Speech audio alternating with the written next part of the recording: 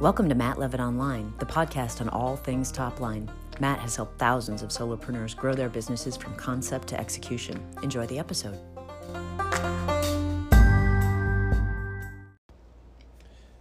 I often get questions about the power of sales inside a business.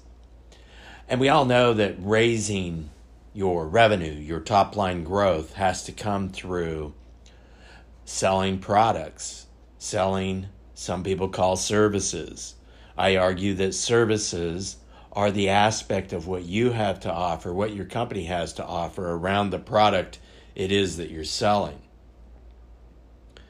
There's a great author and a person that I like to follow. His name is Mitch Horowitz. He's the author of The Miracle Club. And he wrote a special prayer, actually, for salesmen. And, quote, it goes like this. A prayer for salesmen by Mitch Horowitz. You are the salesman. You are the foundation of human commerce. You are the salesman. Without you, no services or inventions would reach those who need them. No homes would change hands. No safety or security would be had through the issuance of insurance and sound financial plans. Products and advances would stagnate. Inventors, doctors, financiers, police, and peacemakers would not know how to find the tools they need or help others to use what they offer. Who praises your work? You are unseen by the scholar, the social critic, and the artist. But you support them. You send your children and loved ones to their schools and galleries. You sell their books and make their beautiful things available. You, the salesman, the person of commerce and service, who makes so much possible in our world. Contracts and selling appear in some of the earliest human documents. Your work is sacred. You are the salesman. You weather 1,000 no's with patience until you discover that one person who needs what it is you offer. You are never bitter. You cannot be. You are the salesman, the one on whom all commerce depends. This hour we think of you. We pray for your success. We thank you for your forbearance. We ask God's blessing on you and those you support. You are the salesman. Never give up. We need you. Mitch Horowitz. Many business owners don't like to believe they're salespeople. And I challenge you as a business owner to become an expert at selling and to focus on selling, even if you have a team of salespeople. It's especially important for you to understand the mindset of selling and sales. Actually, we're all selling something all the time. When you persuade your kids to eat their vegetables or talk your friends into seeing a movie, you've selected or you are promoting an actual vacation spot that you want to go to, and you want to take your spouse or your partner, your girlfriend, your loved one, whoever it is, you are selling. So we're all constantly selling something. Even though you are a business person, an entrepreneur, a solopreneur, person running a company, with your life immutably connected to commerce, you have a tendency to overlook the power of what sales does for your business. We all do this. And this is part of what I teach in the ACT phase of my book, The Hex. I believe it's essential to growing your business, to growing your top line, to growing your revenue. It is your revenue. I've spent my entire career consulting and working in the area of sales and marketing to help people improve their top line. And I remember when I very first was introduced to my sales trainer, if you will, or sales inspirer, really, when I was 19 years old. And the paraphrase story goes like this. I started in financial services in that second business. I spent 2 years struggling. I couldn't make any money. I made very little money. I actually made some money, but not enough money to survive on, and therefore going through college, I was still working other part-time jobs in addition to trying to build my financial services business. It was really difficult. And one day I went to work for a landscape company. It was a lawn and landscape maintenance company in Hays, Kansas. A guy by the name of Myron Lessman ran Lessman Garden Center. And it was a beautiful job for me because I had a lot of experience with that, having my own lawn business for many years throughout junior high and high school. But it was difficult because I had to work for somebody else, and I was making about a fourth of the income that I made several years earlier as a young kid with my own business. So it was a little bit difficult for me to do that. However, I went in, clocked in, did my job, clocked out, went home.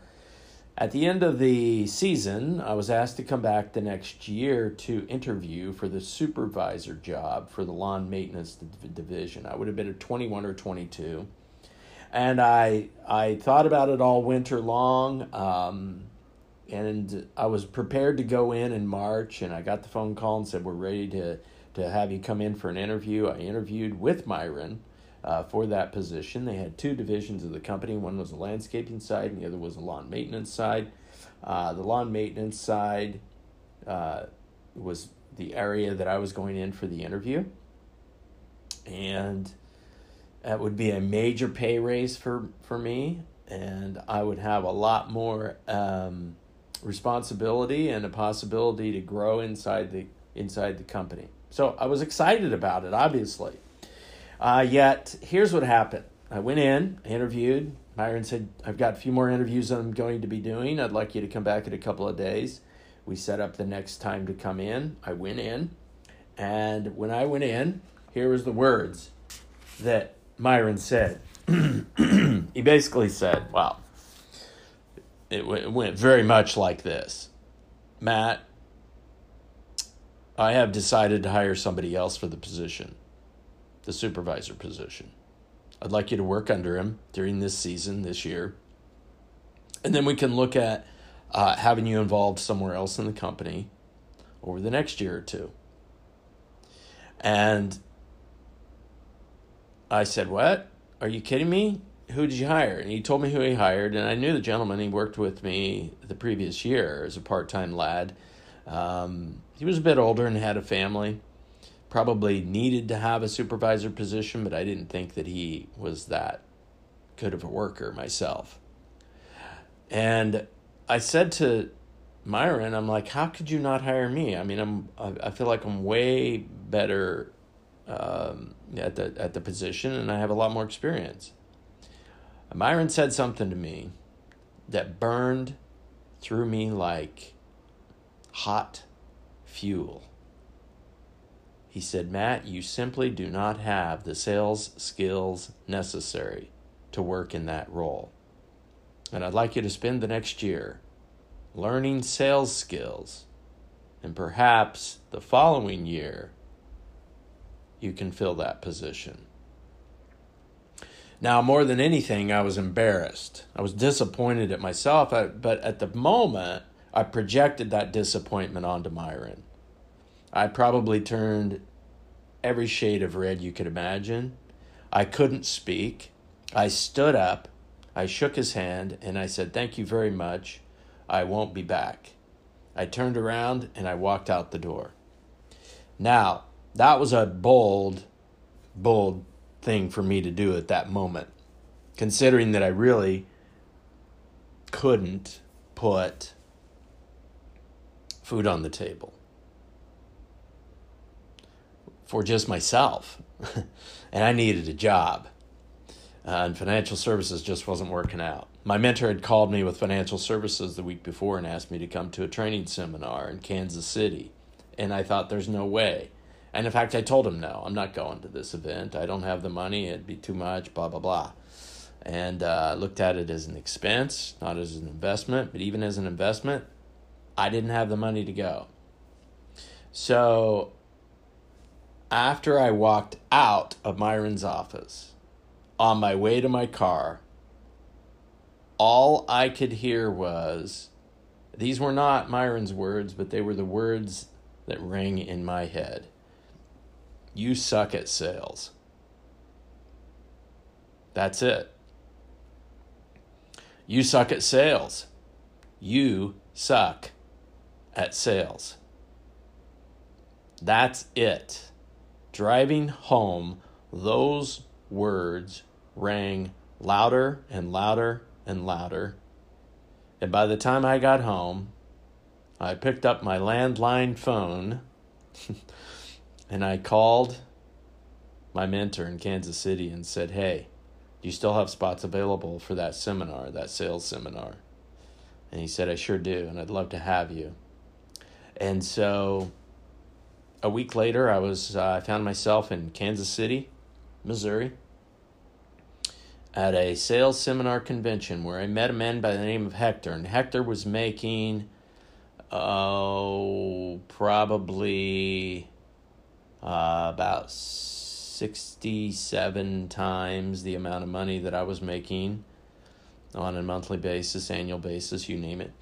And I was completely blown away by the aspect of this person coming and talking before a crowd of maybe 200 people about his sales experience and about how he had developed his business into such a stream of income. And during the breaks, I would go up and talk to Hector as much as I could, or mainly just listen to other people asking questions and talking to him. And I was so excited with the information that I was getting that I was on cloud nine. At the end of the seminar, Hector said to me, hey, look, I'd like to spend more time with you. We got to get wrapped up here. But I guess I'll see you over at Jim's house. Jim was my mentor. And I said, yeah, sure, okay. Now, I was not invited to Jim's house by Jim. And I knew that Jim was having a get-together with his top salespeople because a couple of the guys had mentioned that to me. And I wasn't invited to that because I certainly wasn't one of the top salespeople. But with Hector's response, I took that as an invitation. And I showed up, asked one of the guys the address. I showed up at Jim's house. When Jim's wife answered the door, she said, oh, hey, come on in. And so there I was, in with Hector and the rest of the group of the top salespeople. I didn't care about them because they were there to learn just like me. So Hector told me about this book. He told me about this book that was written and authored by Tom Hopkins. And Tom Hopkins wrote this book about how to master the art of selling. And he said that every day he listened to audio cassette tapes that were produced by Tom. And those audio cassette tapes he listened to over a 2-year period of time. And he was able to master this concept of selling through that. And I thought, wow, I've got to get a hold of that book. I've got to get a hold of these tapes. And so as I left Jim's house that night, and I was inspired to get the book, I did find the book in a few days. And I was able to then, 2 weeks later, I was introduced to a gentleman by the name of Carlos in Colby, Kansas. I was doing some work with one of my new people that was helping me with referring business. And we were going to Carlos's place to present, and we did. And then afterwards, we had some conversations. Carlos liked what he saw. Carlos was the one who actually closed the deal. I still was learning how to master the art of selling. And I will say to you that afterwards, I said, I really like your style. I like how did you become so good, Carlos, at what you do? He had a successful printer business. He was selling printers at the time, worked with Xerox and all those different companies. And he seemed like a pretty successful guy for what he was doing. And he said, I learned it through these audio cassette tapes called How to Master the Art of Selling. Now, you understand when the universe is in your favor, when things are happening in a way that are just going your way. And that doesn't just happen by chance. That is the universe, and you, by intent, putting that out there, the needs that you have, and then them coming to you. We have to be aware of this information. We have to stay in touch with what our desires and what our intentions are. And by doing so, those things are going to be attracted to us. And sure enough, Carlos goes downstairs, comes back up, and he has a shoebox full of audio cassettes by Tom Hopkins. And his wife said, "Why don't you just give those to him? You haven't listened to those in years." So he handed them to me. He said, "My gift to you." And I was blown away. I took those audio cassettes. I happened to have an audio cassette player in my car. And I took those and played them day after day after day after day. And I can remember even having to take them in and get them worked on because the tapes were getting burned out. And this really changed my life. And that's what I want to share with you, is that How to Master the Art of Selling was a great book. The concept, getting to understand how it worked. And I'm not saying you have to use How to Master the Art of Selling by Tom Hopkins. This is just what I used. And then it set me on this path. It was the beginning stages. I've gone back and read and listened to Tom Hopkins, seen many of his videos since. Actually was invited to co-author a book with 18 individuals, and one of them was Tom Hopkins. So that was pretty cool for me many years later, just a couple of years ago. And so Tom Hopkins, How to Master the Art of Selling, I encourage you to get the book. And The Miracle Club by Mitch Horowitz, I would encourage you to get that book as well. These stories that have happened to me in my life and these people that have had such major impact in my life will never go unnoticed.